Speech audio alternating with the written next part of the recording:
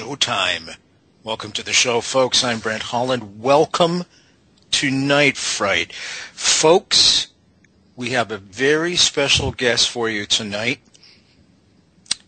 You're going to want to speak with this guest. You're going to want to ask him questions because when was the last time, if ever, you had the opportunity to speak to a CIA covert operative?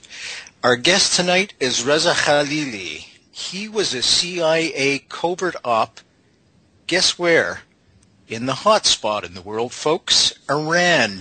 Dead center in Iran in the Revolutionary Guards. His book is called A Time to Betray. Here's the phone number. 310-421-4053. Easier way to get through. Free call on Skype. Freedom Screen 2, FREEDOMSCREEN 2. Covert op tonight, folks. A real CIA covert op.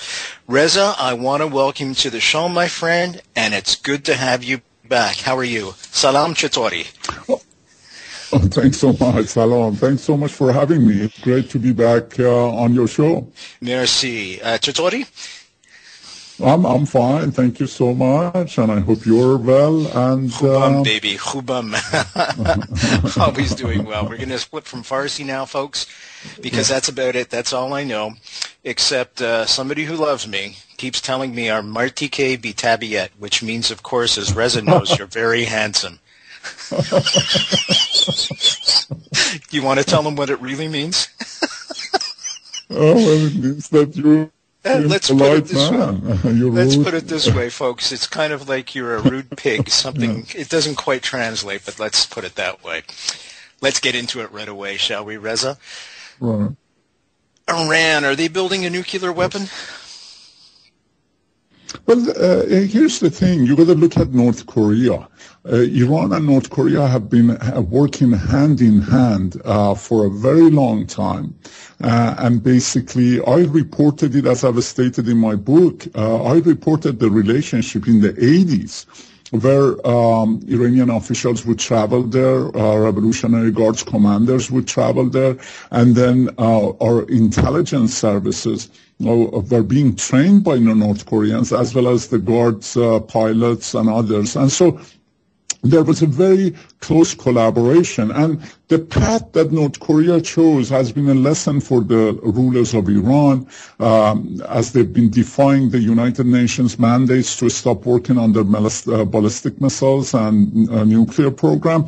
And today, actually, Iran is ahead of North Korea on the ballistic program. They've already launched 3 satellites into space. They're launching more. And as I reported a while back, one of the commanders said that they have, in essence, intercontinental ballistic missile delivery. And the programs are a parallel program, so they've been building the nuclear program on one side and the ballistic missile delivery program on the other. And, you know, how many years did it take for U.S. to get the bomb in the Manhattan Project? A few years. And North Korea. And so they have passed the threshold. If they have not armed the ballistic missile with a warhead, is because both North Korea and Iran are trying to solve that complexity and get to that point. Folks, you're just joining us. We're speaking with a CIA covert operative who is inside the hot spot of the world. Iran, folks, the Revolutionary Guards, and he's going to be giving us the inside scoop on what's really going on behind the scenes, deep inside the regime of Iran. Now, we all know Iran is not the most humanistic in terms of human rights. They hang gay people, they torture people, they even still stone women. There are 10 women on death's row right now awaiting to be stoned to death. So I'm going to ask you, Reza, if they get the bomb, once they get the bomb, there's a whole group of people out there that say, well, you know, Israel's got the bomb, we have the bomb. Why can't Iran have the bomb? Well, first of all, on the human rights issue, let me touch very briefly that the Islamic regime in Iran is one of the most brutal regimes in the world. They have executed tens of thousands of Iranians, but their act has been most despicable, where they have raped girls and boys in prisons as a means of torture. And just in the last 7 weeks, they have executed 80 people. So nobody talks about that. And the media tried to paint a moderate picture of Rouhani, where under his command, dozens are being executed daily. And so that's one side of it. But talking about why the regime cannot have nuclear bomb, well, it's simple. You got to study the history. And the history shows that Marine barracks bombing, Kobar bombing, Panam bombing, the expansion of terror network into Europe, the expansion of terror network into Latin America, into Mexico, collaboration with Venezuela, Nicaragua, Cuba, Syria.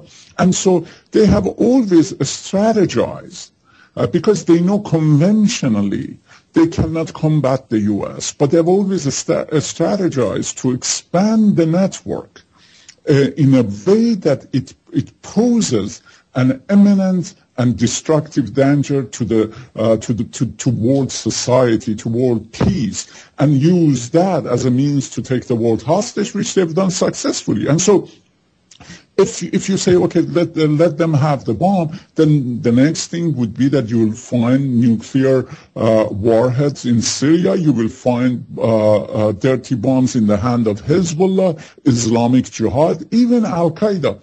And an expansion of that capability into Venezuela, Cuba, and others. And so the proliferation will become a nightmare. With Israel, we know what we have. We have a partner. They have never attempted to use it. They have never threatened to use it, though they have been engaged in many wars. And also with Russia and China, we know that they adhere to the rules and regulations of being a nuclear-armed state and the consequences, understanding the consequences of using such a weapon. And so, but with those who believe in the coming of the last Shiite Messiah, that they are the ones who are going to hand the key of the world to the last Shiite Imam, you cannot and you should not trust giving them the capability to get nuclear bombs. And besides that, the country, Iran, is right by the Persian Gulf, controls the Strait of Hormuz. Over 20% of world energy passes through there. Any instability in there will choke the world, will create global depression, and create havoc, exactly what they believe in the theology that it's needed to bring about the end of times. Folks, we're speaking with a real CIA covert op, folks, Reza Khalili. His book is called A Time to Betray. Easy way to get that book. And all our guests' book, as always, www.nightfrightshow.com, www.nightfrightshow.com. If you're just joining us, I'm going to give you a couple of numbers. Telephone number is 310-421-4053. Easier way, as always, folks, Skype, Freedom Screen 2. That's Freedom Screen 2. Now, if you're just joining us, as I said, Reza Khalili, CIA covert op, get the coffee going, get the tea going, get a beverage of your choice going. It's going to be a hot show tonight, folks. It's going to be much more up-paced and less relaxed than usual because there's a lot to get in, and this is the real deal. It's not often you get a chance to speak to a real CIA covert op, and if you've got questions for him, please feel free to call in, and I'll leave it up to Reza whether he wants to field those questions or not. Now, Reza, you had touched on Syria. Let's go there right away. We know that Syria operates strictly as an extension of Iran. Inside Syria, there's Hezbollah, who's sworn to destroy it's not just about Israel, folks. It's about Jews in general. These are the new Nazis. Let's be very clear here. Okay, we're not talking pretty little Zionists or anything like that. When people use the word Zionists, they mean Jews. They're the new Nazis. What's the threat in Syria right now? What's going on there? We see these two biker gang type of theologies clashing against each other. Which side is Iran backing? Is it still Assad? Well, yes, and here's the thing: the relationship between the Islamic regime in Iran and Assad regime goes back to Hafez al-Assad, goes back to the beginning of the Islamic Revolution, when they established military bases in Syria and started creating Hezbollah and Islamic Jihad out of Syria, and even collaborating with Palestinian Front and other organizations in order to combat the West and Israel. And so it's very deep and it is very tight. They call it the front for the resistance front, the trio of Iran, Syria, and Hezbollah. And they understand clearly that if Syria falls, then the regime in Iran could be next. It's essential. It's significant for the regime to have Assad in place, to regain control of Syria. And this is a bigger proxy war between Iran and Saudi Arabia. And this happened because of lack of a straight policy by the U.S. in the Middle East, especially by President Obama. And so this void is being filled between Saudi Arabia and Iran. Saudi Arabia trying to destabilize Syria, Iran trying to destabilize Bahrain, Yemen, and Jordan, Kuwait, and even in Saudi Arabia. And so the Assad regime, and they've said this, the commanders of the regime have said this, that in Syria, Iran and Syria are on one side and the rest of the world on the other. Reza, going back to Syria... And they Syria... feel that they've been extremely successful. Just when President Obama wanted to attack Syria because of the chemical weapons... Go ahead. Oh, I was going to say, well, you just touched on the subject I wanted to bring up.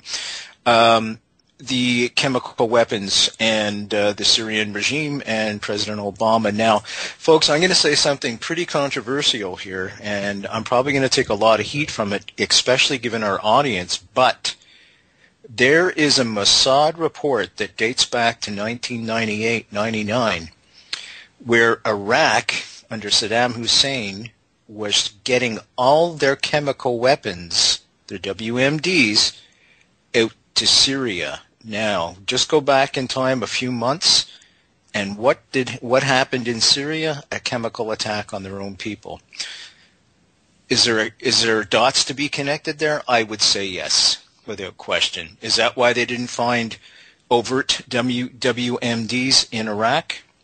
Perhaps, but that's a true Mossad report, and I don't want to say how I got that, but let's go back to Reza. Let's talk about those chemical attacks and the barbaric use of them by the Assad regime. Well, you got to see, it's very well documented. I don't think anyone, any entity could deny the fact that Saddam Hussein had chemical weapons because they used it against the Iranian forces in the front. I was a witness to that. I reported it during the Reagan administration. They acknowledged it and they took action. And so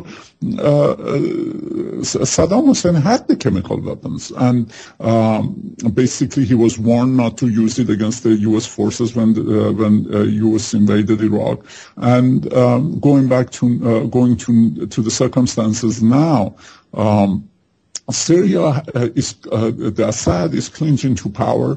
They will do anything to defeat the rebels on the other side, and so they use the chemical weapons. And when President Obama threatened to attack, even though it was a mild threat, the regime in Iran sent a very strong message that, number one, if U.S. attacks Syria, Iran will directly get involved and attack all U.S. bases in the region and Israel.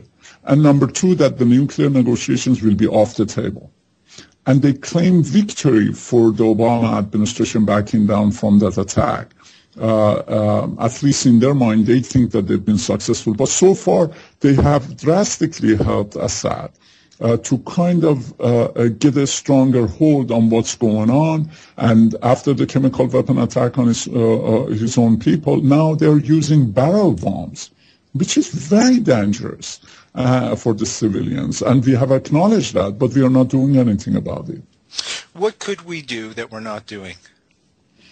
Well, you see, it's a very difficult situation. It is complex. It's a very complex region.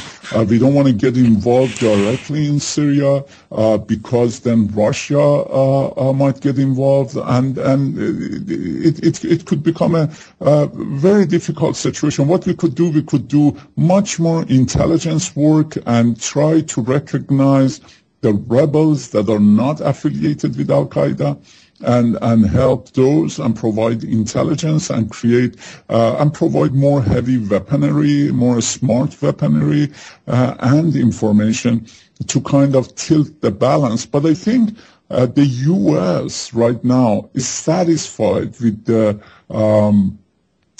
state that the things are in Syria. That's, it's in between. They're fighting each other, but nobody has the upper hand. And so for now, at least, they're thinking strategically this is where it should be. But we got to think long term because things could get out of hand easily. Very easily. And you had mentioned Russia as well. We all forget that the bear is not dead by any sense, and that's the only deep water port they have, folks. So they're very, very careful of trying to prop up the Assad regime because that's a very good defense mechanism for the Russian bear. Now, Iran and Russia, are they in bed together anywhere? Oh, absolutely. Actually, the Russians got involved right after the revolution. There were so many KGB officers in Iran that, walking on the streets in Tehran, you would bump into one at every corner. They immediately started collaboration with the Guards intelligence, helping them with the tortures, with the surveillance, with fighting the democratic movement in Iran and trying to solidify the regime. And after that, with weaponry, a lot of weaponry is coming from Russia, helping the regime, plus intelligence. And Russia has been one of the strongest backer of the regime in the United Nations and in the world community. And so Russia definitely has got the back of the mullahs. Reza, I'm going to continue along those lines. Is China involved with Iran as well? Because we always are under the assumption that Russia and China don't get along so well, but perhaps they're both seeing Iran as some kind of gravitational pull, if you will, to bring them together. Would that be accurate? Oh, yes. And China, again, has been involved with Iran from early on. They provided the Silkworm missiles in the 80s, and they helped train the Revolutionary Guard in the bases in China, actually, and sold a lot of arms despite the arms embargo then.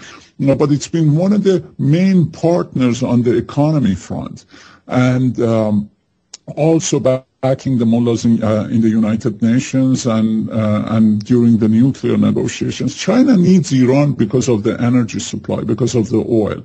It gets much of its oil from the regime at a discounted rate. It's get a lot of oil that's not even accounted for through the pipelines of the Guards, and a lot of contracts, billions and billions of dollars of contracts in Iran, and then it sells Iran its products, really second-hand products, a lot of them poisonous and others, and so there's been a lot of complaint by the Iranian people, but they can't do anything about it. And so this is a big market for China.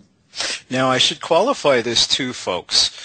I'm as close as one can get to the Canadian-Iranian community. That's why I do a lot of shows on Iran and terrorism. 97% of the people of Iran are as Western as we are, maybe more so. They do not want the regime there, but they have no tools to combat the regime. The last time there was an uprising, We remember that CNN was splattering that horrible video, the barbaric killing of that young girl. And what the Iranian regime was accused of was bringing in Hezbollah to kill their own people, so that if something happened that they would get caught, it wouldn't be the Iranian Guards, it would be Hezbollah. So there you go. That's some more stuff. All the rumors you've heard about Iran are true. As I said, I'm as close can be. And I know this. I've seen the horror stories. I know the horror stories, and I've seen the scars. They're true, baby. They're really true. Reza Khalili is our guest tonight. We're talking about Iran. He was a CIA covert op in the Revolutionary Guards in the heat of things, in Iran in the 80s. When was the last time you had a chance, folks, to ask a CIA covert op any questions?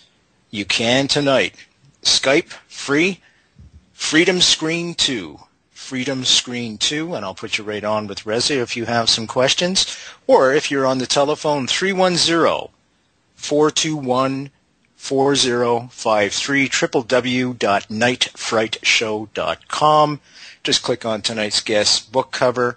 That'll take you right to a spot where you can order the book from the comfort of your own home. Terrorism is a subject I'm very passionate about since 9/11. Now, did Iran have anything at all to do with 9/11? Well, you see, there are reports that there was some collaboration. What we know for a fact, though, is that there was collaboration with Al-Qaeda members before and after, and this is publicly known. They gave secure homes and a path to the Al-Qaeda members after U.S. attacked Afghanistan. And before then, there are documents that there was frequent travel within the territory of Iran. And so, but we don't know for sure if they were involved in part of the planning. So that hasn't been proven, though there's been complaints in courts and filings by former intelligence officers and others that there are documents to that. But we know that they've been collaborating with Al-Qaeda for a long time. Reza, do you still have your hand on the pulse? Do you have folks on the inside that I don't want you to reveal sources, and I should also qualify this as well, folks. Reza is under imminent death threats. There are Iranian guards out there right now looking for him to kill him, to shut him up. That's why his voice is disguised tonight, and I've had him on my television show, and he wore a full disguise. He had a baseball cap on, he had sunglasses on, and he wore a bandana across his face. This is serious stuff, folks. This is life and death. That's why I'm very passionate about it, because I know these threats are real. As I said, I'm as close can be to the Iranian community here. As a matter of fact, one of the people I have interviewed fled Iran, and he was involved in the chemical attacks in Iran. He was during the Iran-Iraq War in the 1980s that ended in 1988. Going back a little bit in history, Saddam Hussein released chemical weapons on the Iranian people, primarily the Kurds, and killed a lot of women and children. The same thing that Assad has done in Syria, killed a lot of women and children. And this fella survived that, and he gave me his story. So we know these things are true. Let's go back to Reza. Oh, by the way, folks, www.nightfrightshow.com. You can click on tonight's guest book cover. Take you right to a spot where you can order it. Also, let's take some calls. Freedom Screen 2, folks. Freedom Screen 2. If you have opposing views, call in. That's okay. I'll get you on the line. That's what this show's for. Discussion. Democracy. Democracy, folks, is this precious little gem, as I always say. And the only way to keep it safe and protected is to be proactive. The government works for us. Let's not forget that. This is not Iran. This is not Iran where they decide who you're going to vote for, and if you don't like it, too bad. This is democracy in Canada and the United States. You have to be proactive. You don't like something, get out there and protest. Just don't sit back on the couch and watch the Kardashians. Let's go back to Reza. Reza, How real are these death threats I just described? But they're real, and they always want to make an example of people who betray them. Many have been executed in Iran, many who risked their lives to help bring about change. And right now the prisons in Iran are filled to the brim. But those outside, those are who are active, those who have collaborated with the West are always in danger. Many have been killed and assassinated. And so it's a real threat, and I am aware of it. And your family as well? Yes, and so, they will get back to you however they can, and they're pretty ruthless. So one has to watch his back all the time. All the time. How did the CIA approach you to get Well, actually, I approached them. When I found an opportunity, I traveled to U.S. and then... Now, what sparked that? That's the story I was after. Yeah, well, I had finished my education in the U.S. in the 70s, and then early on after the revolution, and after the graduation, I went back to Iran to start working. And my childhood friend was within the Guards at initial inception, asked me to help because, with my knowledge and education, running their computer division, and so I started, but simply shortly after that I saw that all the promises that they had made, the clerics, that they would stay out of the business, they would stay out of politics, they would allow all parties be involved and remain out of power, was false, and they immediately started suppressing people to the levels not seen before. And so that really broke my heart. And with what happened to my other friends and his siblings and how they were arrested, taken to Evin prison, the torture, and what they were doing to the Iranian people, who, as you said justifiably, they're one of the most westernized civilization in that region, and they love America.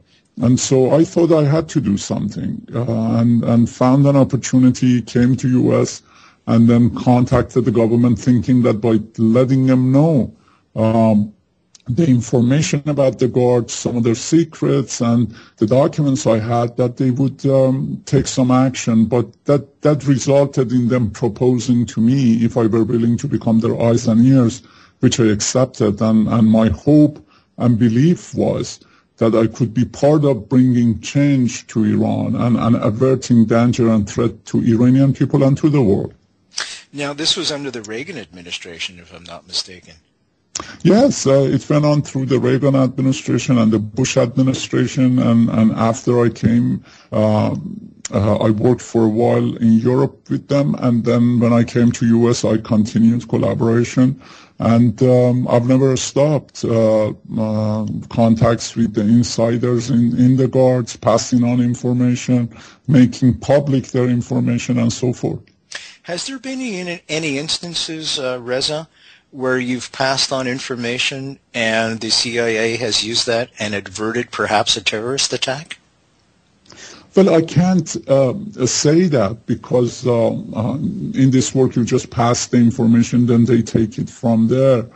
But with the level of information passed, I'm sure there were scenarios that were averted and people's lives saved.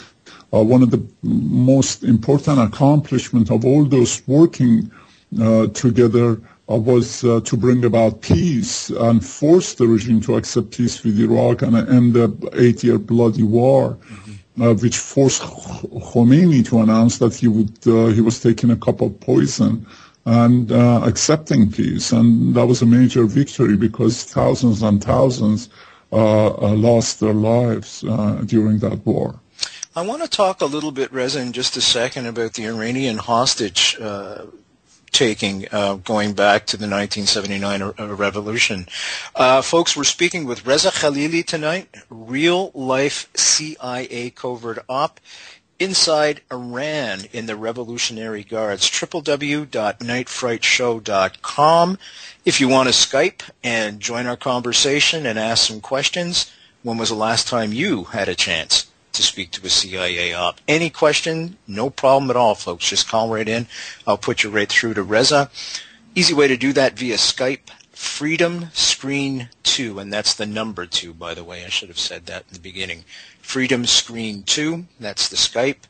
And if you want to telephone, 310-421-4053. Guest is Reza Khalili. The book is called A Time to Betray, www.nightfrightshow.com. Click on tonight's guest book cover in the cold evening tonight and get the book. Real life tonight, folks. Real life. We're going right into it. We're talking about terrorism. No question is going to be rejected on this show. Not on Night Fright, folks. That's why I love this show, because we entertain any type of question you want to ask at all. Okay, let's go back to that revolution. I'm just going to set it up for a second. Before 1979, folks, Iran was kind of a puppet, if you will, of the United States. It was run by a fellow by the name of Shah, the Shah of Iran. Now, Shah means king. Now, he was kind of a corrupt guy, but he did bring a lot of Western ideals into Iran, and it was a European country. Iranians are Persians. It's the same thing that Italians are Italians, and the same thing that Greeks are Greeks. It's they're their own people, Persia. As a matter of fact, if you go back to the Bible and the Torah, King Cyrus is the first human being ever to bring in a Declaration of Human Rights on a scroll. Now, I got to qualify that again because we're looking at about 6,000 years ago. So, I mean, a Declaration of Human Rights was not like we have and entertain ourselves with here in Canada or the United States or around the world, for that fact, in free democracies. But it was the first one, and everything else that has followed has been built on that. As a matter of fact, to honor that, his scroll today is in the United Nations foyer, so that's a pretty good place for it. That's the history of the Iranian people, by the way, folks. Not the regime that's in place now, that's for sure. And if you run into an expatriate Iranian, they're going to want to be called Persian, because that has a nicer connotation than that darn regime that's in place right now. Now, the Iranian Revolution took place in 1979. What happened there was people had got fed up with the corruption from the Shah. The Ayatollah Khomeini was a very religious cleric, and he was promising to come in and keep all the Western democracy ideals and usher in a utopian type of regime. Well, we all know that didn't happen. The second he walked in, he started clamping down and bringing in Sharia laws. And people had to cover, women had to cover, women could no longer hold jobs, for example, as lawyers, as judges, or anything like that. A woman had to have a man, etc., etc. We all know the story. We've seen it before. In order to unify the country, because he'd just gone through a revolution, he picked a fight with Saddam Hussein. And as we all know, if you pick a fight with an exterior force or an exterior threat, that's going to unite the country. And the Iran-Iraq War took place between 1980 and 1988. And as we said before, there was chemical bombings in there. In order to clear a minefield, they would take young boys, 12 years old, 14-year-old kids, to walk before tanks so that they would trigger the mines and save the tanks. And that's true, too. So that's the Iranian Revolution. 1979, during the revolution, Reza, some American hostages were taken. And most of us have seen the film Argo. That was an Academy Award winner 2 years ago, Ben Affleck's film. Can you tell us a little bit about that from the inside where you were and what that was like, what the film got right, what the film didn't get right? Well, basically, I think the most important fact is that it was all planned. It was planned by the radicals under Khomeini's approval in order to immediately create a situation where the country moves towards a hard right and to break ties with the U.S. And basically that was in his imagination and what they would say the first punch into the face of America. That was what their belief was, and so and despite what they said that it's just a students' gathering and all of that, it was approved, and then among those people gathered were intelligence agents and operatives who knew exactly what to do and incite the other students, and so.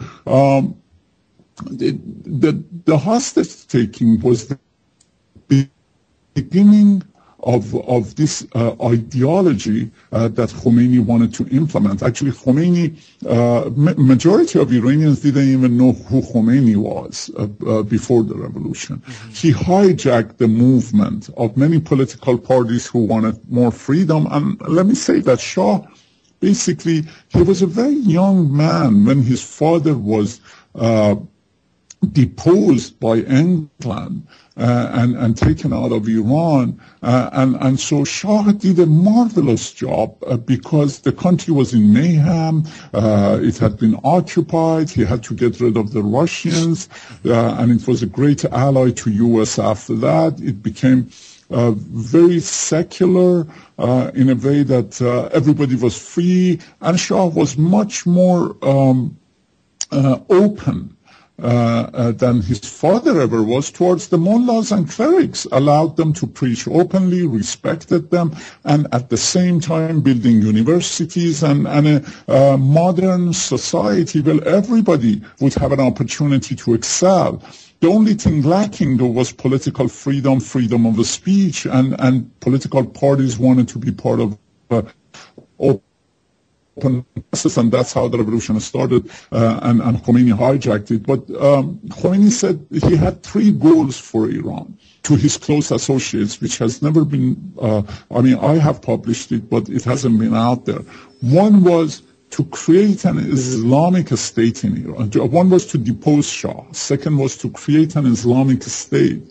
And third was to pass the flag of Islam to the last Shiite Imam, meaning for the ultimate victory for Islam. So these were his true beliefs, and he thought that he was missioned for that. And after the revolution, he became to believe that he was God sent, because nobody could have imagined overthrow of the Shah. And so those were his beliefs, and that's how the hostage taking took place. And we know, folks, that the hostage were eventually released.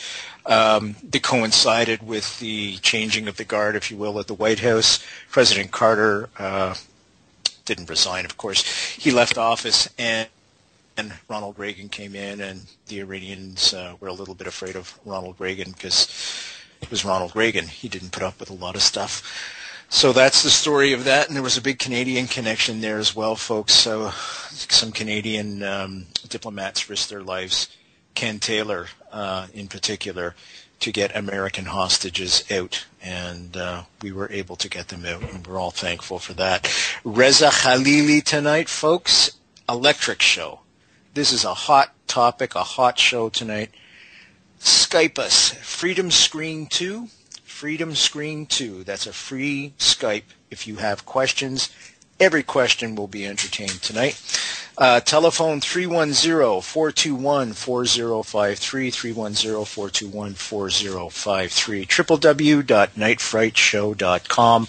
Click on Reza's book, A Time to Betray. That'll take you right to a spot where you can order it, and he goes into much, much more detail about his time as a CIA covert op in the Iranian Guards in the heat of things.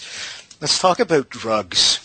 Now, Canadian troops went over to Afghanistan as well as American troops, and a good friend of mine didn't come home. That bothers me. The biggest export of Afghanistan is drugs, heroin, the poppy seed. Are the drugs flowing through Iran and then being dispersed from there to the United States, to Canada, and all the other Western countries? Well, yeah, drug is a big operation for the Revolutionary Guards. They gross about, estimates are somewhere around $20 billion, which they spend on their ghost forces and operations and terror cells and others. And so it's a big operation. Even the United Nations has sanctioned guard commanders for that. The U.S. Treasury has sanctions guard commanders for drug cartels and all of that.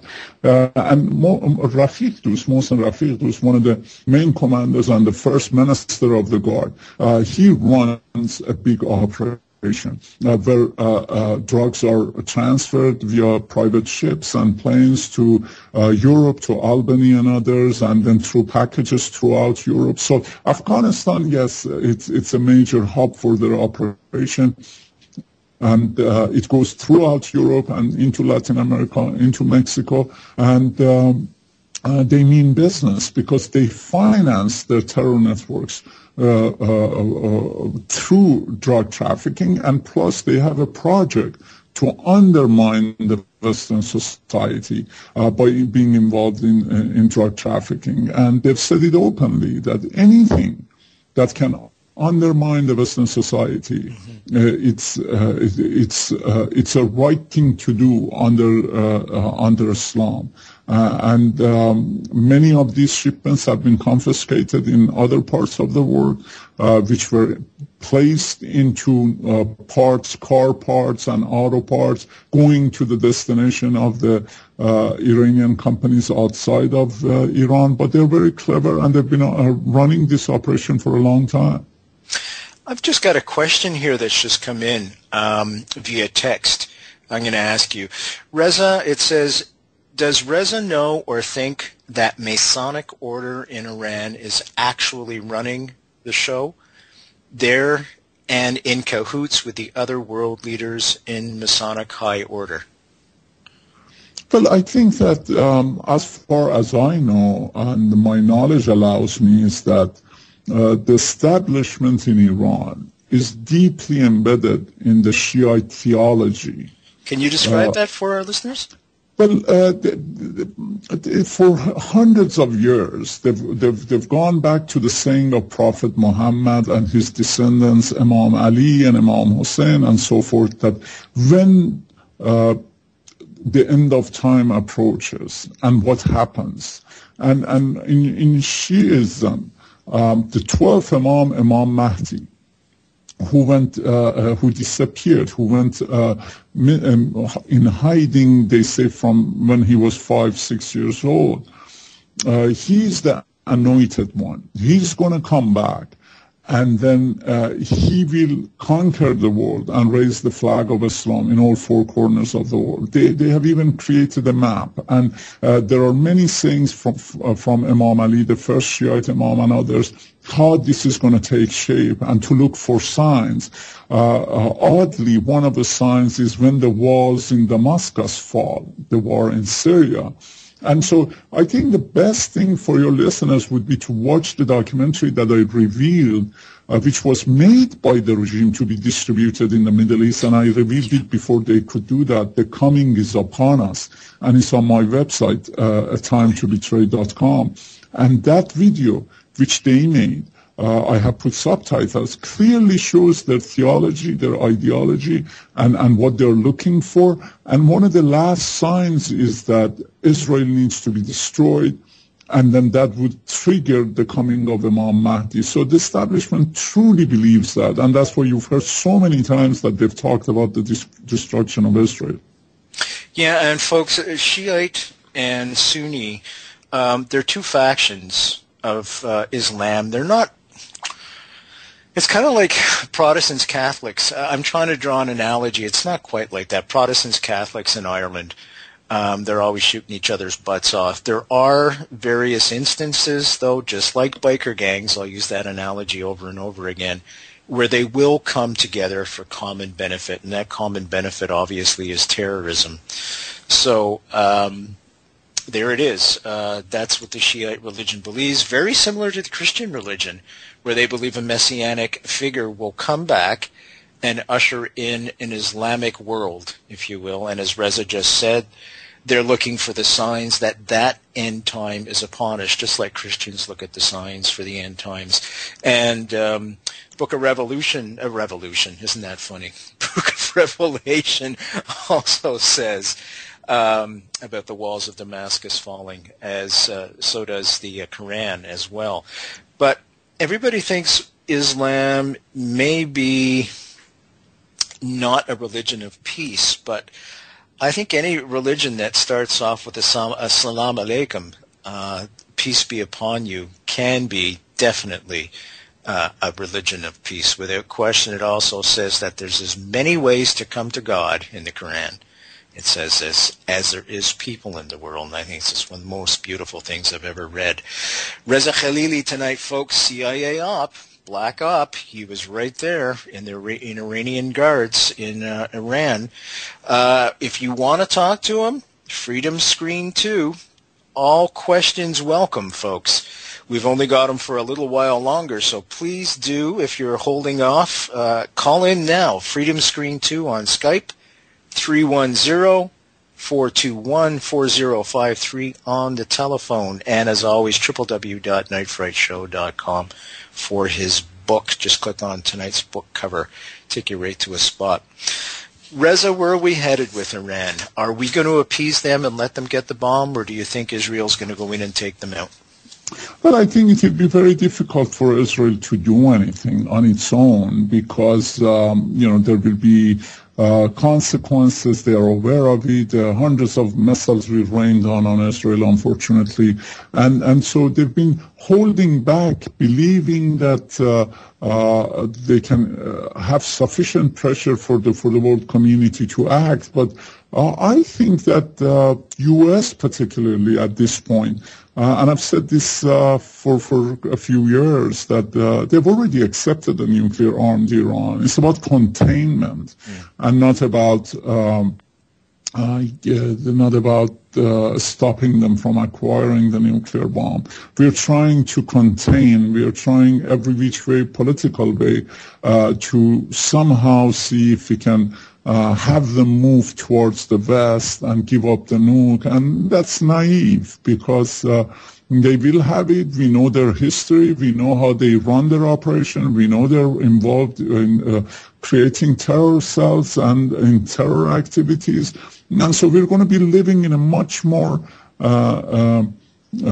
dangerous world. And right now, the Obama administration basically has thrown in the towel in the Middle East, in Syria, Iran, and others, and we've got to see how that plays out. Yeah, it's funny, I'm reading a terrific book by Abrams. What's his first name? Oh, I can't think of his first name. God, it escapes me. Anyways, he was in charge of negotiating under the Bush administration with the Palestinians in Israel. And he was bang on, Mr. Bush, with so many things with Israel. I'm not talking about a lot of other things, but certainly with Israel. He understood. He was probably the first and only president to understand that you need two people to make peace. You have to have a partner. And if that partner is consistently trying to annihilate you, and not only annihilate you, but it's right in their constitution where they want to annihilate every Jew on the planet, it's kind of hard to make peace with people like that, isn't it? It's like the Jews trying to make peace with Hitler. It would have been impossible. So this is what Israel's up against today. And so, we're going to open up the floor here, folks. Go ahead and call in, 310-421-4053, or Skype Freedom Screen 2, Freedom Screen 2. If you have opposing views, that's fine. I'll get you right through to Reza. He's a CIA covert op. Reza, what's the future for you? Suspecting that you're probably living in America somewhere. I don't want you to tell us where you're living. Is there ever going to be a day you feel when there will be peace, a true peace with Iran, where the Iranians will be free again? Well, my hope is that there will be such a time. Obviously, we had that opportunity in 2009, and we missed that opportunity where millions gave gave it all to bring change, and they were so close, so close. If the West had only supported them, Yeah, they would Obama have went out and had an succeeded. ice cream. I remember Yeah, that. Yeah. it's unfortunate, but I hope that soon, one day, we'll witness freedom for the Iranian people, and there will be much more peace and serenity, not only in the region but the world. Has the invasion of Iraq and the down throw of Saddam Hussein, has that aided the West or has that abated the West? Well, I think it had a major negative impact and really derailed our strategy within the region. We could have handled Saddam in a much better way than a total invasion and billions and trillions of dollars of money being spent there and many thousands of lives being lost. Not only Iraqis, but our heroes, our soldiers. And so, as I've written in my book, I don't quite agree with the way that this was handled, and I think it was a mistake. And we see the effect of that. Still, U.S. is hesitant to have any policies for the Middle East because of the Iraq war. And the economy is still doesn't have a strong foothold because of the Iraq war. And so there was a huge negative impact, and we should have focused on our policies of how to avert the Iranian regime from progressing in their ballistic missile and nuclear program and cornering Saddam, which we had done. Basically, Saddam was confined within a very small area of operation in Iraq, and all his army had been hurt by the last Persian Gulf War, and so I believe we could have done better.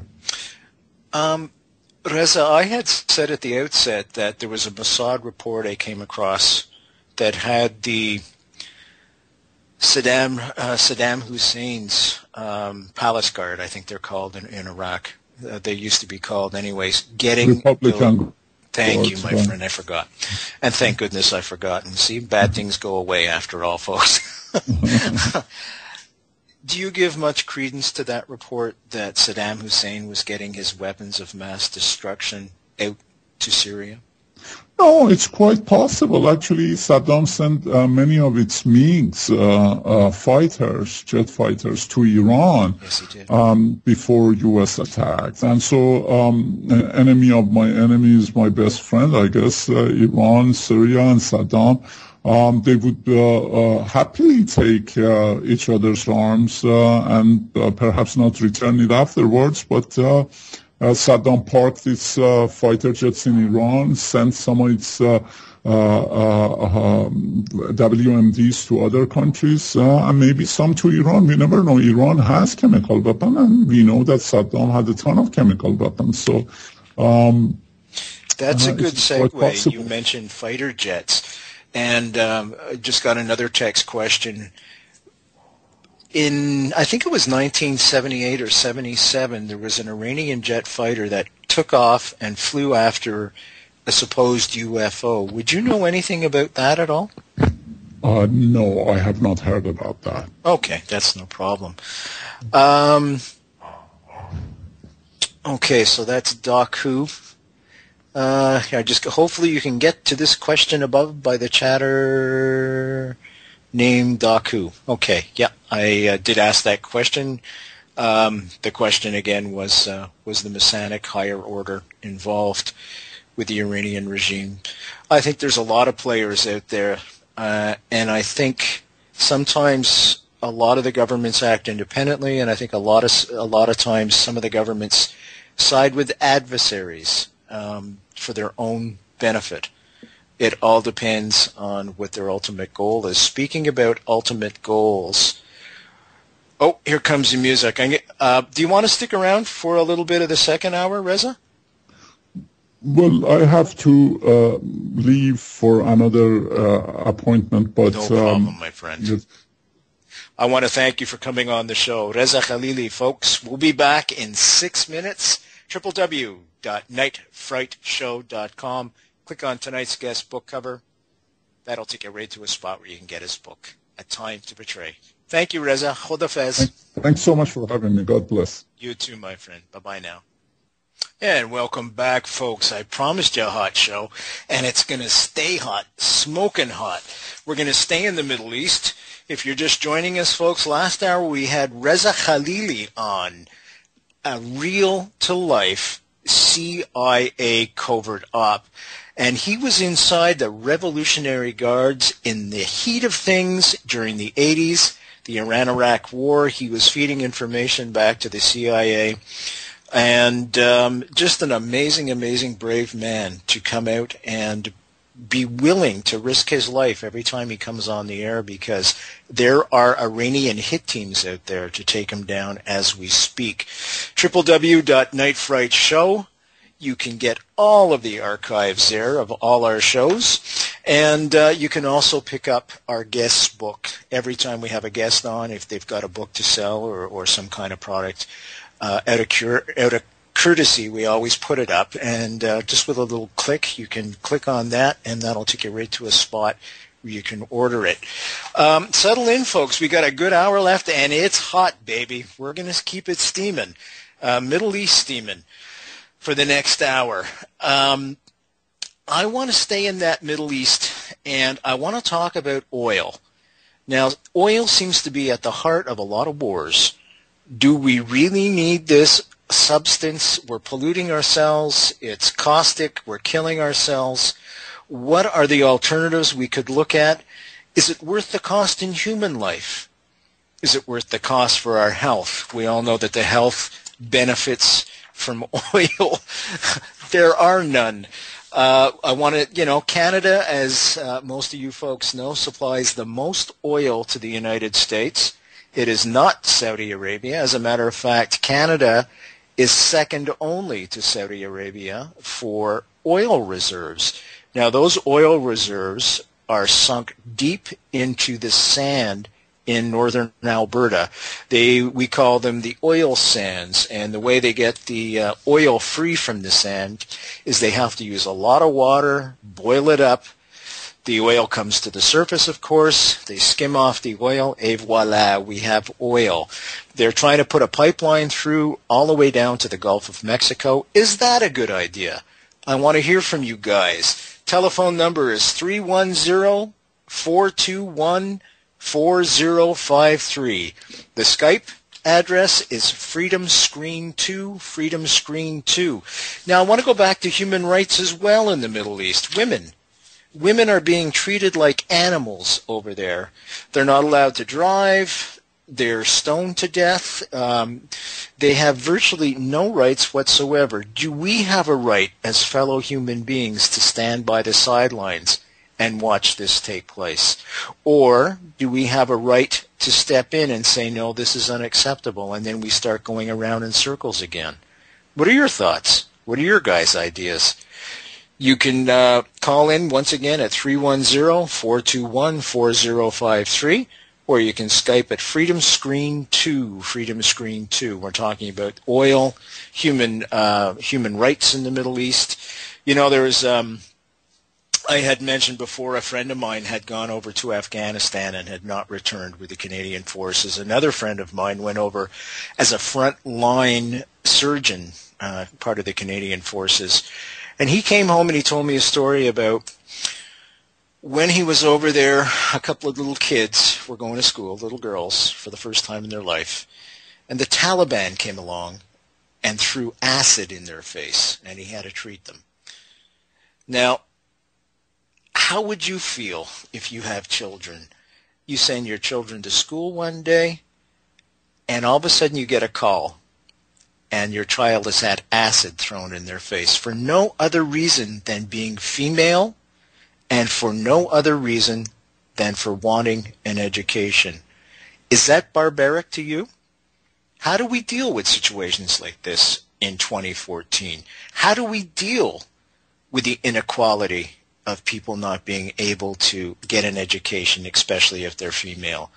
Do we have any right whatsoever as fellow human beings to say turn our backs and say, no, it's not our affair? And if we don't turn our backs and we end up going in, and all of a sudden we're regime changing and we're regime building, what does that lead to as well? How do we find a balance in this world of ours? Once again, folks, Freedom Screen 2. That's the Skype. And the telephone number's 310-421-4053. Let me know how you feel about these subjects. What are you passionate about? What are your passions? Is there a new world order out there? Is there a new world order trying to take over and create some kind of monstrosity where people will not have any freedoms left whatsoever? You know, a friend of mine has gone away to Myrtle Beach, and she's left me her 3 cats to watch. And, and they're sleeping on my bed. Every time I go to bed at night, they're there. And every time I roll over, they give me the eye, the evil cat eye. They have chips in them. She told me, don't worry about letting them out or if they get lost. They've got chips in them. And I said, what do you mean chips? See, I grew up in an era, folks, where there was barbecue chips or there was salt and vinegar and ketchup chips if you were so inclined. These chips are embedded in the animals, and what they can do is they can scan this and it comes up with all the owner's information. Are we headed down that road as well with a new world order? Are they, in fact, going to be putting chips in all of us? You know, there's a lot of talk going on right now where they're talking about putting chips in us with all our medical records, which sounds like a very humanitarian cause on the surface, doesn't it? Doesn't that sound like a great idea? You know, you're driving along, you're in a car accident, boom. You've lost your wallet, you've lost everything, they don't know who you are, but they simply scan your wrist, and there's all your information right there, right in front of them, so they can treat you accordingly. They can find out what you're allergic to, if you're diabetic, if you have some kind of ailments that they should be aware of before they treat you in a certain way. All that is there. Doesn't that sound like a great humanitarian thing? But now let's go back and bounce it off the idea of a smartphone. A smartphone has a GPS in it. They virtually know where you are every second, every moment of the day. Do we really need that in our lives? Again, where do we find a balance for this type of activity?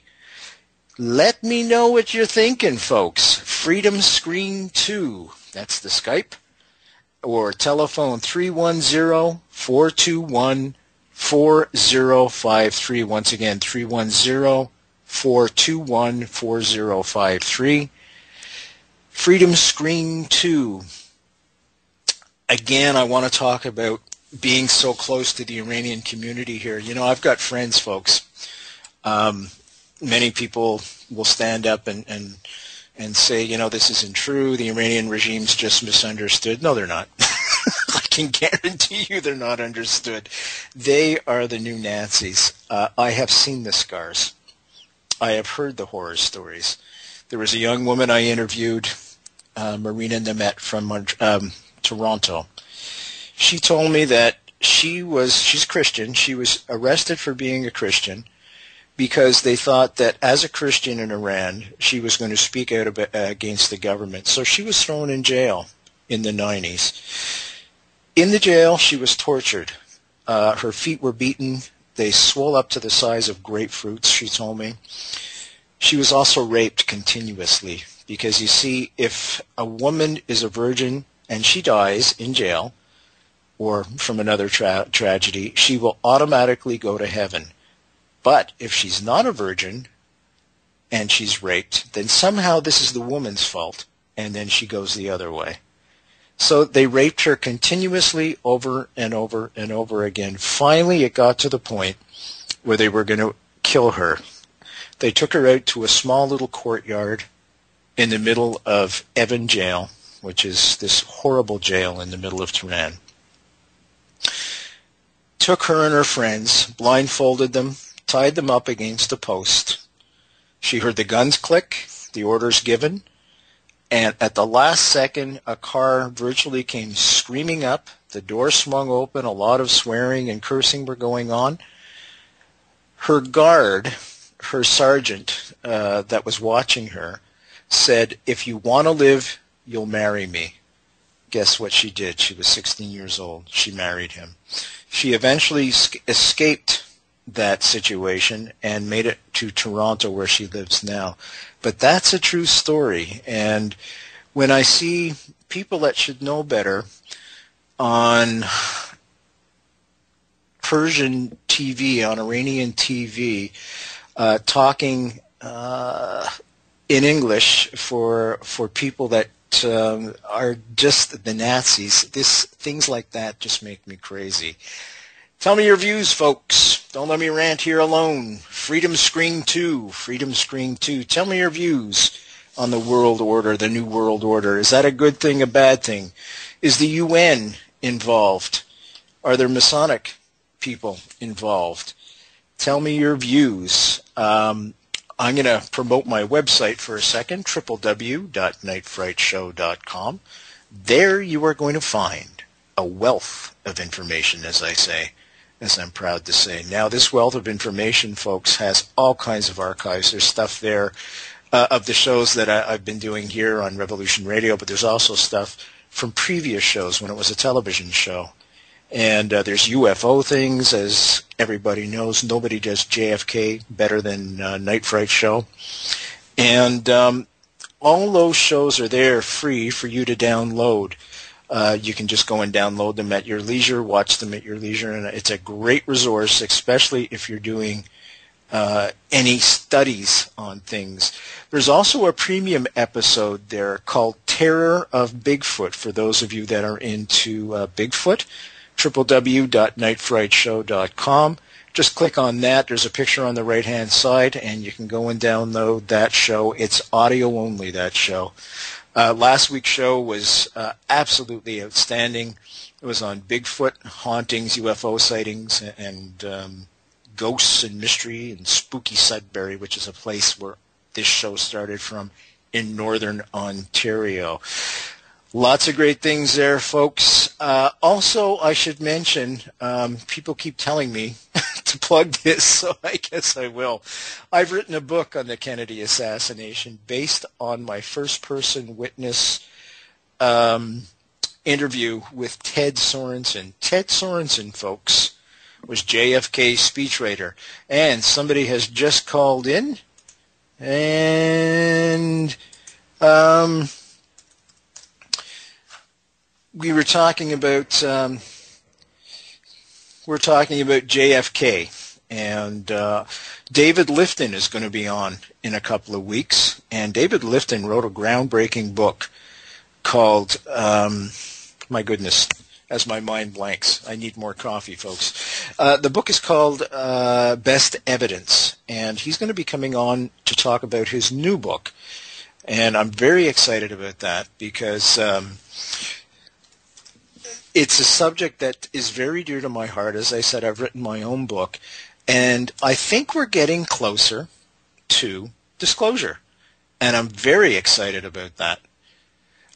Disclosure, I think, is going to be forthcoming. I spoke to Ted about it, and he was JFK's speechwriter, and he was from the inner circle, and I'm not going to give my book away, folks, but let me put it this way. You know all those guys that believe it was only Lee Harvey Oswald? They're wrong. Yeah. So, without giving too much away, all I'm going to tell you is all the rumors you ever heard about the Kennedy assassination are true, without question. So there you go, folks, and that book is called JFK, From the Oval Office to Dealey Plaza. And I was down in Dealey Plaza.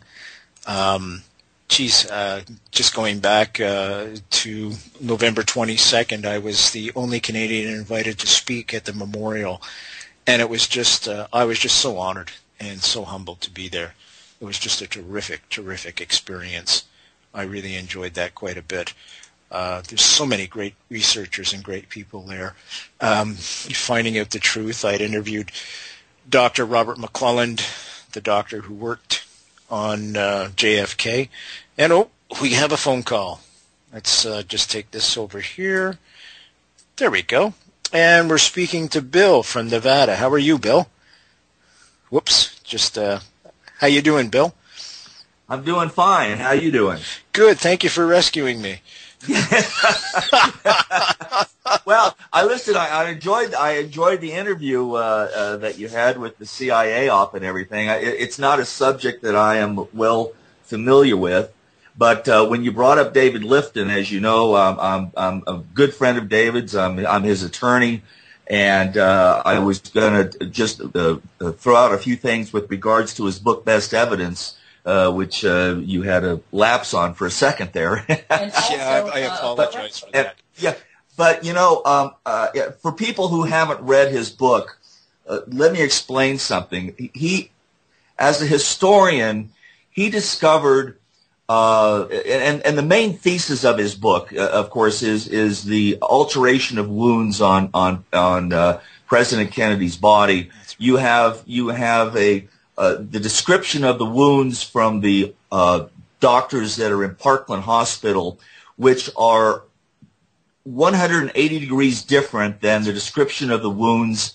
from the autopsy that was performed at Bethesda.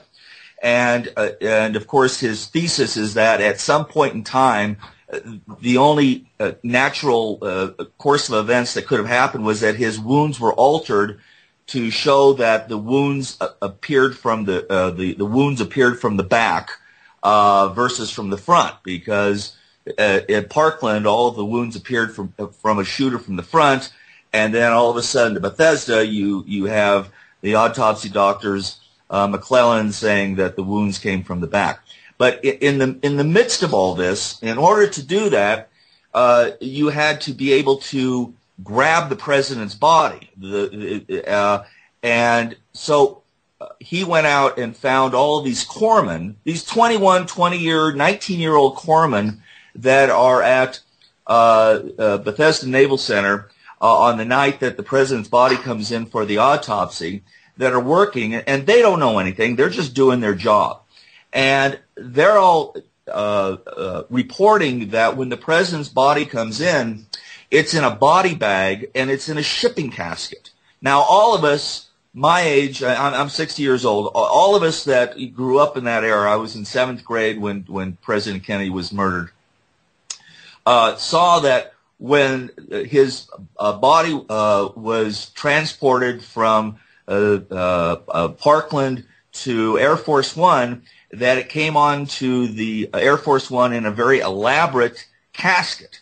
And when Jackie Kennedy and Air Force One arrives at Andrews Air Force Base that night, you see her standing there with the casket in front of her, and who's next to her but Robert Kennedy. Now, how did Robert Kennedy get on Air Force One? There is no footage of Robert Kennedy running up when Air Force One comes to a stop where all the cameras are. You don't see any footage of Robert Kennedy running up the steps of Air Force One. What happened was that, and I remember this distinctly because I was watching this with my mom, as a lot of people were. When that plane was coming in for a landing, all of a sudden, all of the lights at Andrews Air Force Base went out, and Sander Van Oker is on the air saying, "We've had a blackout. There's something electrical. Something has just happened." And what happened was Air Force One landed on the tarmac and came to a stop, and Bobby Kennedy ran onto Air Force One, so he's on the plane.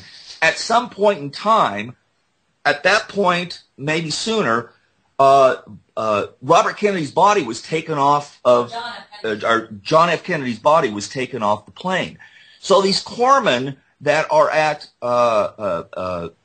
Bethesda Hospital see him arrive in a black ambulance, not the gray ambulance that you see Jackie Kennedy getting into, but arrives in a black ambulance with 7 or 8 men dressed in suits, supposedly, we assume, are Secret Service agents, and he's in a shipping casket where they have to take the screws off, and is brought into the morgue. Now that's what happened, and these are all just corpsmen that are just relaying. Relaying what they saw, and a lot of these people, they didn't even follow the assassination. They just took this at face value, and this is what happened.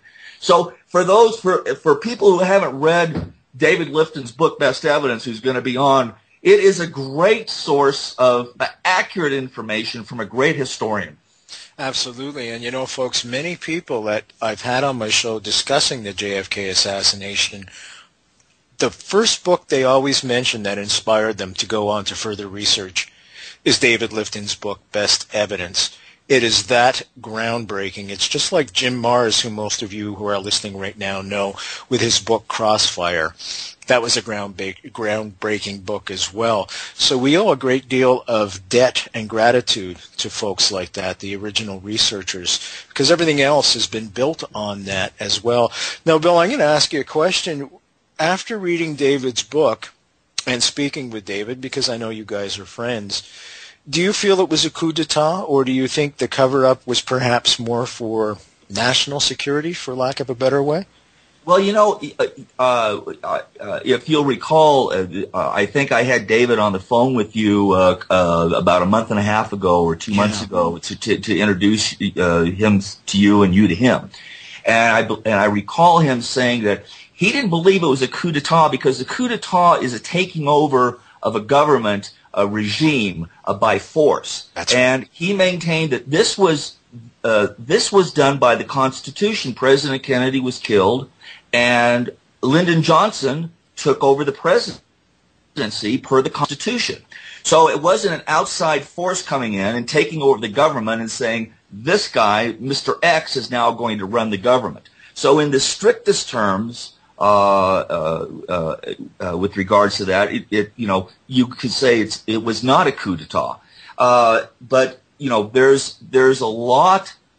Somebody had to direct the Secret Service to do what they did. The Secret Service were the collector of all the evidence. Mm-hmm. The Secret Service, you know, took acquired bits of the bullets and everything, which you never hear of. This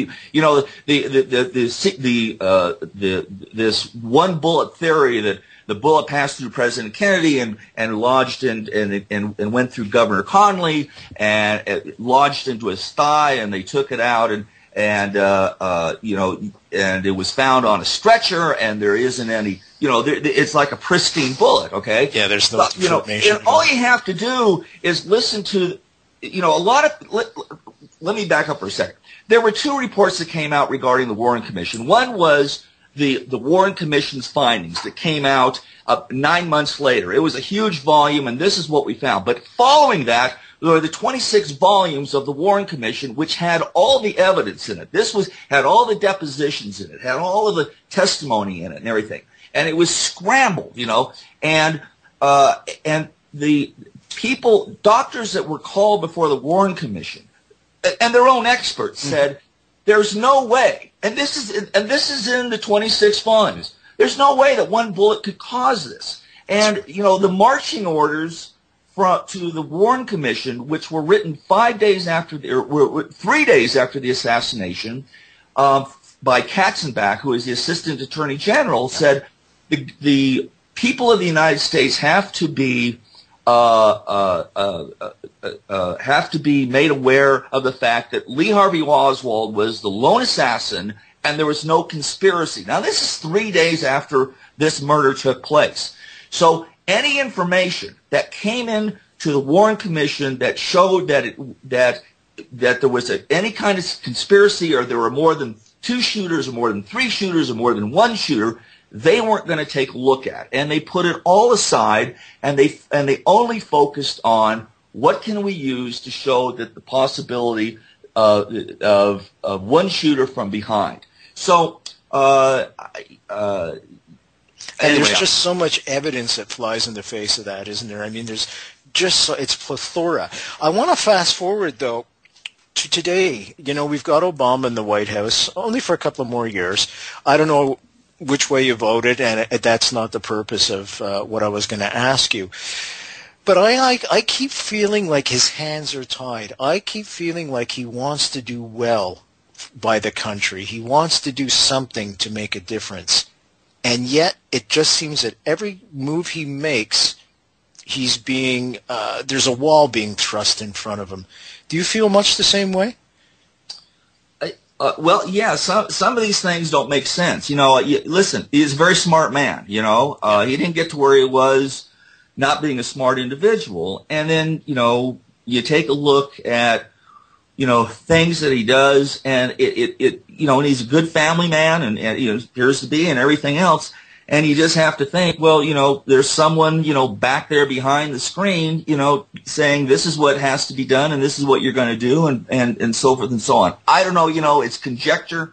There's no evidence to that, but it just doesn't resonate. Mm-hmm. The red flags go up. They sure do. Now, how do you feel, Bill, I'm a Canadian, you're an American. How do you feel about his call to bury Osama bin Laden at sea? Do you think that was a wise move? Or do you think perhaps it was more of an assassination than an operation? I listened to a documentary not long ago, and I'm not in any way an expert on political affairs or with regards to foreign nations.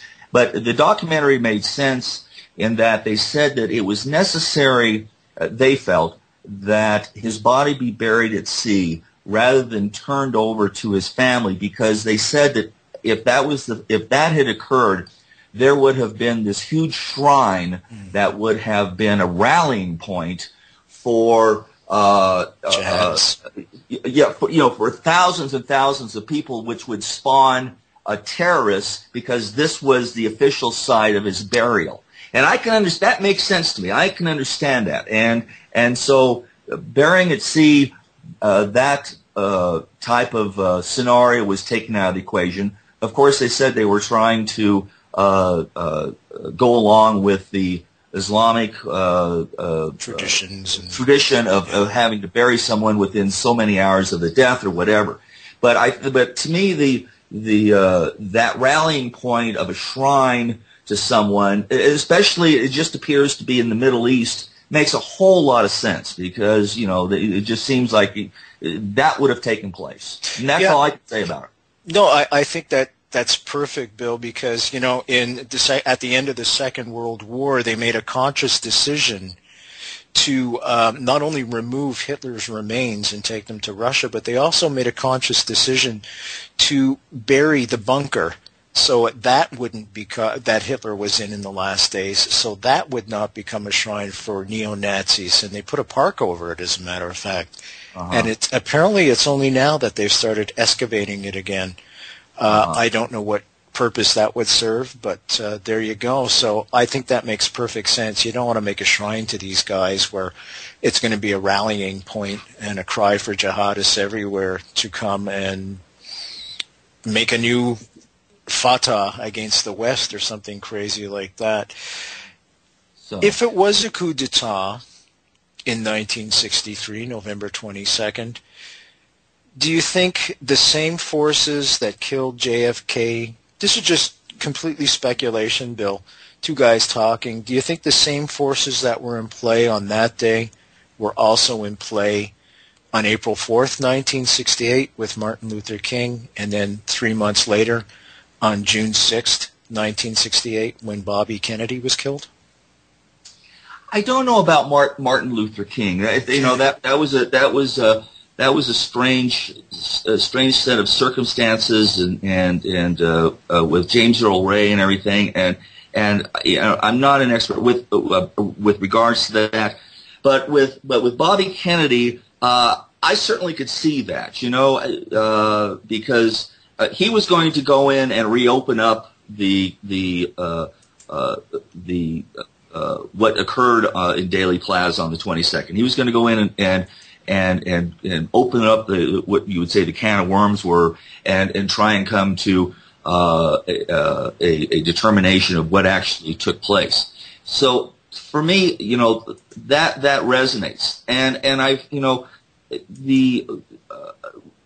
when you take a look at what happened there at the Ambassador Hotel in Los Angeles, and you read about the amount of shots that took place. They recovered like 9 bullets from the walls of the room where Bobby Kennedy was killed, and so that in and of itself lends support to the fact that, there was another shooter in there, all right? Mm-hmm. And I don't know that Sirhan killed him. Maybe he did. I don't know. But I do know that he didn't shoot off 9 shots or 8 shots. And so, to me, that makes perfect sense, that there may have been a hand with regards to his killing, as with President Kennedy's. It's funny because Bobby said he was going to open up the Kennedy assassination again, and many people speculate that's why he was killed. Martin Luther King, as fans of this show will know, we had Larry Hancock on several weeks ago. That was a very good interview with him. Thank you very much, Bill. And there's another $10 I owe you. Check's in the mail, buddy. Well, it'll all go to my wife, Angela Black. So. Let's plug Angela's show. Angela, are you there, babe? Yeah, let me come over. Thanks so much, Brent. You scratch my back, I'll scratch yours. Okay, so anyway, everyone. Well, in front of me, of course. I'll leave my shirt on. I don't want to scare the children. So basically, I have a show here on Studio B on Revolution Radio at freedomslips.com. It's every weekday but Wednesdays, and we have the amazing Dr. Robin Felkoff, who does a morning show on the A studio, the Studio A, in the mornings every weekday. But on Wednesday afternoons, she has a show at the same time slot as my show, which her show is called Things They Don't Want You to Know. And so my show basically takes place 5 p.m. Eastern, Monday, Tuesday, Thursday, Friday, so every weekday but Wednesdays, where I do an hour, and it's a news show, and I bring up a lot of stuff that you won't hear on the mainstream media whatsoever. A lot of the topics that I focus on are water, clean water, spills, chemical spills, this type of thing. Angela, let me ask you this then, sweetie. One of the topics I wanted to get on was the oil sands in Canada. Now, as I said before, Canada supplies the most oil to the United States. Right. Now, we know oil is caustic. Can we find a balance? Because obviously if we're going to be using oil, from a security standpoint, and a logistics standpoint, it's a lot better to get it from a country that's as stable as Canada than, say, Saudi Arabia, where they're treating women like cattle, and the surrounding countries like Iran and Venezuela and places like that. But on the other hand, you see, this is where I'm torn, I'll be honest. The other hand, we know it's not good for us. So what do we do? Wow. It's, basically what we do is talk about it on air. Because we're just humans, and we aren't these huge conglomerates that are basically raping the planet, if you will, in general. I've got one right here looking at, a big graphic picture of the Canadian oil bloom, the Canadian sands, as you put it. Yeah. Once considered too expensive as well as too damaging to the land. The exploitation of Alberta's oil sands is now a gamble worth billions. So it's a quick paragraph if you want me to read it. Sure, please. I just wish the hell some of that money had thrown. I'm a Canadian, would go in my pocket. But it's interesting. Did you know that we pay higher prices for gas than you guys do in the States? Gas meaning gasoline. Yeah. Does that make sense to you? Well, it depends on, the dollar versus the Canadian dollar. But yeah, if you guys are supplying us, well, it's export. Yeah. So I really, these are things that everything's always a baffle to me. I'm always baffled by these particular facts that one that you just threw at me, because obviously I haven't been in Canada lately. What are you guys paying for gas up there? Oh, geez, I can't do the conversion. I used to know give me the Canadian. It's $1.29 a liter. So I don't know what's a liter, which I think there's almost 4 liters in a gallon, right? Something like that. Yeah. Yeah. So it's $1.29. Yes, you guys are paying over like $5 a gallon. And then what's the we talked about this last week or 2 weeks ago. What was the conversion rate? I mean, is the dollar better than the Canadian dollar? Is the Canadian dollar better than the dollar? Last I heard, the American dollar is worth $1.10. A Canadian, so it's worth 10 cents more. So you guys are paying almost $6, $6.50 a gallon. It sounds like, because I think the I think that the liter is a little bigger than the quart, and there are 4 quarts in a gallon. So basically, you guys you are paying more, which is very interesting, especially if you're exporting, the most oil to the United States. You'd think. It might. Let me interject, and I don't know anything about this, but it might be. The population that you have up there is nowhere near the population. Yeah, what is the population of Canada? Almost 35 million, depending if I go across the border to Watertown or if I stay in Canada. So I got that. So to me, the price would be. It seems to be it would be higher because they don't have the amount of people to sell the product to versus the United States, where supply and demand. Yeah, so you could lower the price because you have more demand. We would lower the price because we have more demand. Yes. Yeah, not you, meaning the Canadians, right? Yeah. Okay, so you Canadians, you. Anyway, so just here's a quick article by Robert Kunzig, and so this is it's a graphic. It's coming from NationalGeographic.com, and it says one day in 1963 when Jim Boucher was 7, he was working out the trap line with his grandfather a few miles south of Fort McKay First Nation Reserve on the Athabasca River. That's in correct. northern Yeah, Alberta. good pronunciation. Thank you, Alberta. And for people that don't know what a trap line is, he's trying to catch fish. There you go. Thank you. Okay. So the country there was wet, rolling fen, dotted with lakes, dissected by streams, and draped in a cover of skinny, stunted trees. It's part of the Boreal. Is that how you say that? Boreal? Yeah, Boreal. Yeah, forest, it's a French word. Boreal.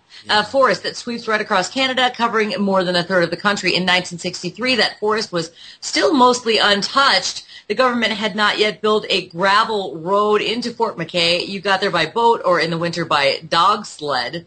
Now, the Chipewyan and Cree Indians there, Boucher is a Chipewyan. I actually, I hail from a town called Chippewa Falls, so that's very interesting. But we're largely cut off from the outside world. For food, they hunted moose and bison.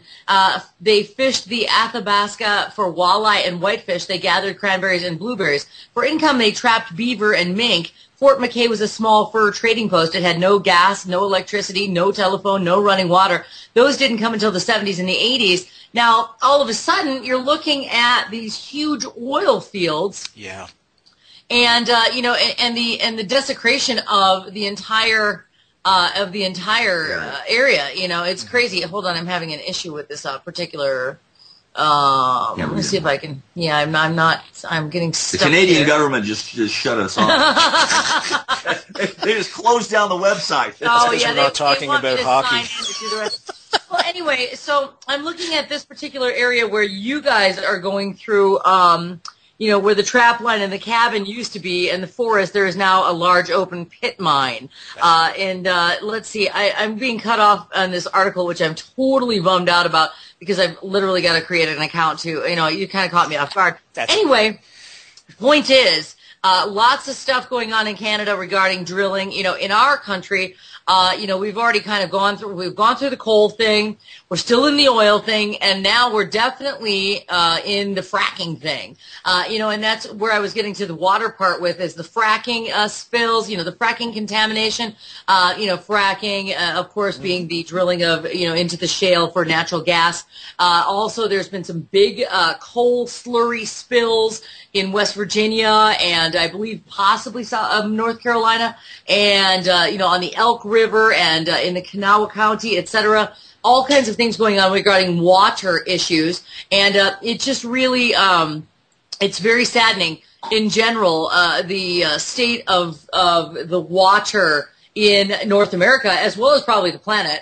But, I do focus, of course, on our continent just because I happen to live here, So, in general... Have Edwards at Olmos? Yeah, and you're going to have Edward James Olmos on as a guest, and he's a huge water advocate, and I'm so excited about that show. Do you know when that show's going to be, Brent? Not sure yet, but we're working on trying to find tweet it. him. Yep. Okay, do you speak with him? I spoke with him several months ago and invited him on the show, as well as several other celebrity guests, I guess you could say, and they all seem keen on coming on. And so I'm just following up with their agents, I guess you could say. Yeah, they're And people. just- My people will talk to your people. Unfortunately, I'm my people, so. Yeah, I hear you, man. I produce my own show as well here. But I want to stay on that, Angela, with water, because last summer there is a ferry that is on the Great Lakes, and it ferries cars to and from an island. And it ran aground because the Great Lake was down over 2 feet. Now, that's a hell of a lot of water to be down. That is. That's Lake Superior, by the way, folks. Now, what is encouraging is this year, it's a Canadian birthright, folks, that we bitch about the weather. No matter if it's warm, if it's cold, it's a birthright. We have that right, and that's right in our Constitution, allowed to bitch about weather, Canadian. It's freezing this year. It's been abnormally cold. And one good thing about that is the lakes have frozen over again. Now, what's good about that, it not only replenishes the water because of the amount of snow we've had, it prevents the sun from evaporating the water, and that was the nemesis in this particular case. So this is a good thing, actually. It's replenishing the water resources here in Canada. And, well, that's great news. Yeah, it's great news for the lakes, but it's not so great for the humans as we all bundle up and, rush from house to car to house. So the other thing is Canada's got the most fresh water in the world, so that's something we're very grateful as well. And only 35 million people, we're not going to run out of water anytime soon. So that's another good thing. However, it'll still be, uncontaminated, non-contaminated, precisely. And that's the issue that we're talking about. Exactly. That's what I wanted to get into. Yeah, and actually I just got that article, so I'll read another paragraph if you like. Sure, please do. So where the trap line and the cabin once were in the forest, there is now a large open pit mine. Here, Syncrude, Canada's largest oil producer, digs, bitumen-laced sand? That's it's exactly what that oil is. From the ground with electric shovels 5 stories high, then washes the bitumen off the sand with hot water and sometimes caustic soda. Next to the mine, flames flare from the stacks of an upgrader, which cracks the terry bitumen and converts it into Syncrude Sweet Blend, a synthetic crude oil that travels down a pipeline to refineries in Edmonton, Alberta, Ontario, and the United States. Yeah. Mildred Lake, meanwhile, is now dwarfed by its neighbor, the Mildred Lake Settling Basin, a 4-square-mile lake of toxic mine tailings. That sand dike contains, it is by volume one of the largest dams in the world. So basically you're looking at the contamination of water, and I know that the fresh water, availability in Canada is vast, but, continue on with, this oil production, and, it's just a matter of time, whether it's 5 years from now, 50 years from now, whatever it is, it's definitely going to pollute the North American water supply. And so it's very dangerous. Yes. Yeah, we there's that balance again. Yes. If we shut down the oil sands, we're not if we shut down the oil sands, we're not going to shut down oil. People are going to still want to run their cars. We haven't moved beyond that yet, and I don't know what it's going to take for us to move beyond that. I mean, so many people have come out with major alternatives, and they all seem to be pushed down. And I'm wondering if there's a conspiracy there by the oil companies to push all these great new inventions down. Yeah, wow. You want to elaborate on that? That's a very interesting thought. Well, people come along and they say, okay, look, we can run your car off water, for example. Remember that? There was a big buzz about that in the news a couple of years ago. Oh, you mean water? We could use water? Well, of course, yeah, we'll use water. And it just goes back into the atmosphere, and then it just drops down again in the form of rain, non-pollutant and everything else. And then all of a sudden, I haven't heard about it for 2 years.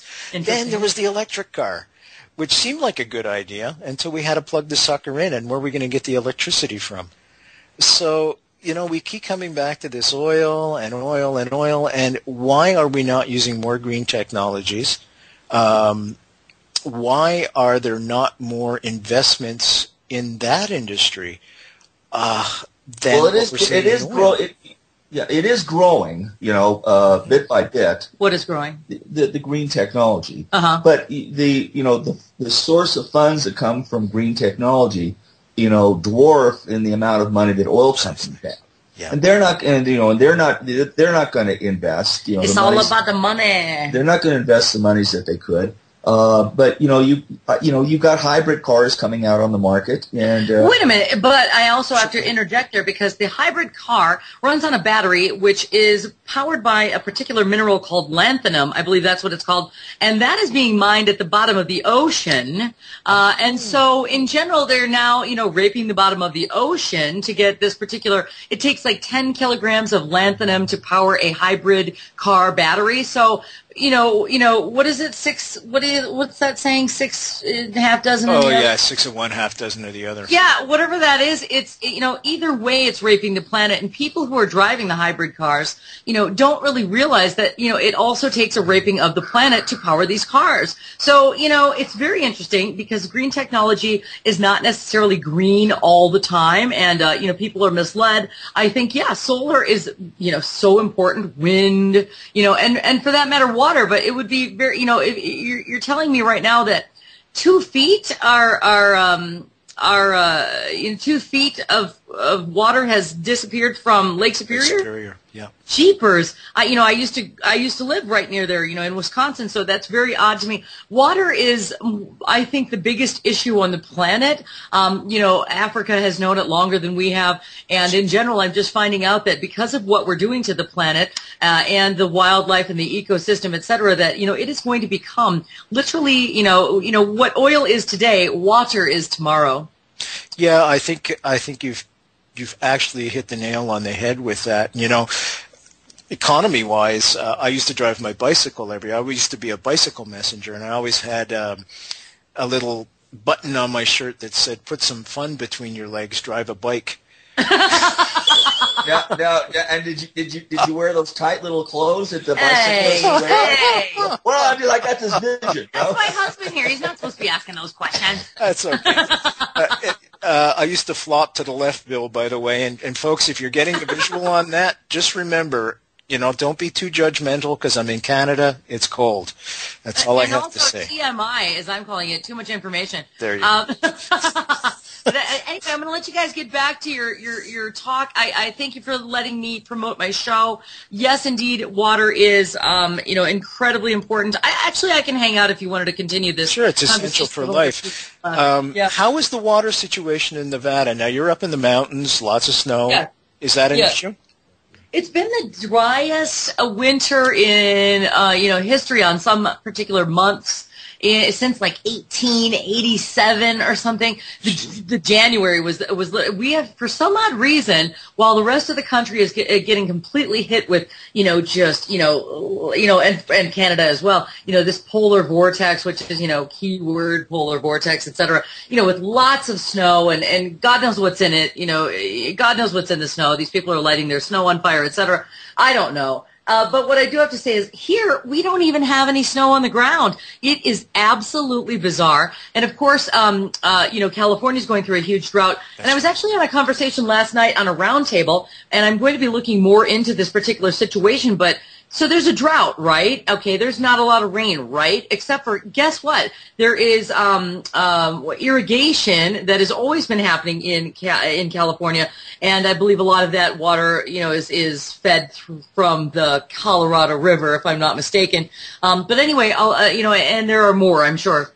But the aquifers are apparently not being tended to at all lately, and so there was a supply of water coming in from particular rivers and that type of thing into California, and these things are not being tended to. They're broken, they're this, they're that, and I'm about to start looking into the Central Valley Water Project, I think it's called, et cetera. I'll probably be reporting on that on Thursday. So as much as it's a rain issue, it is also a particular fact that the irrigation that is possible and available is not happening to California, which is very interesting to me. So I'm not an expert on it. I'm going to be looking into it today. I almost reported on it on my show today, but I didn't have time. I got into a few water issues, including the West Virginia Elk River, chemical spill issues, the drinking water over there. So in general, here I am all about water, all again. And so I don't.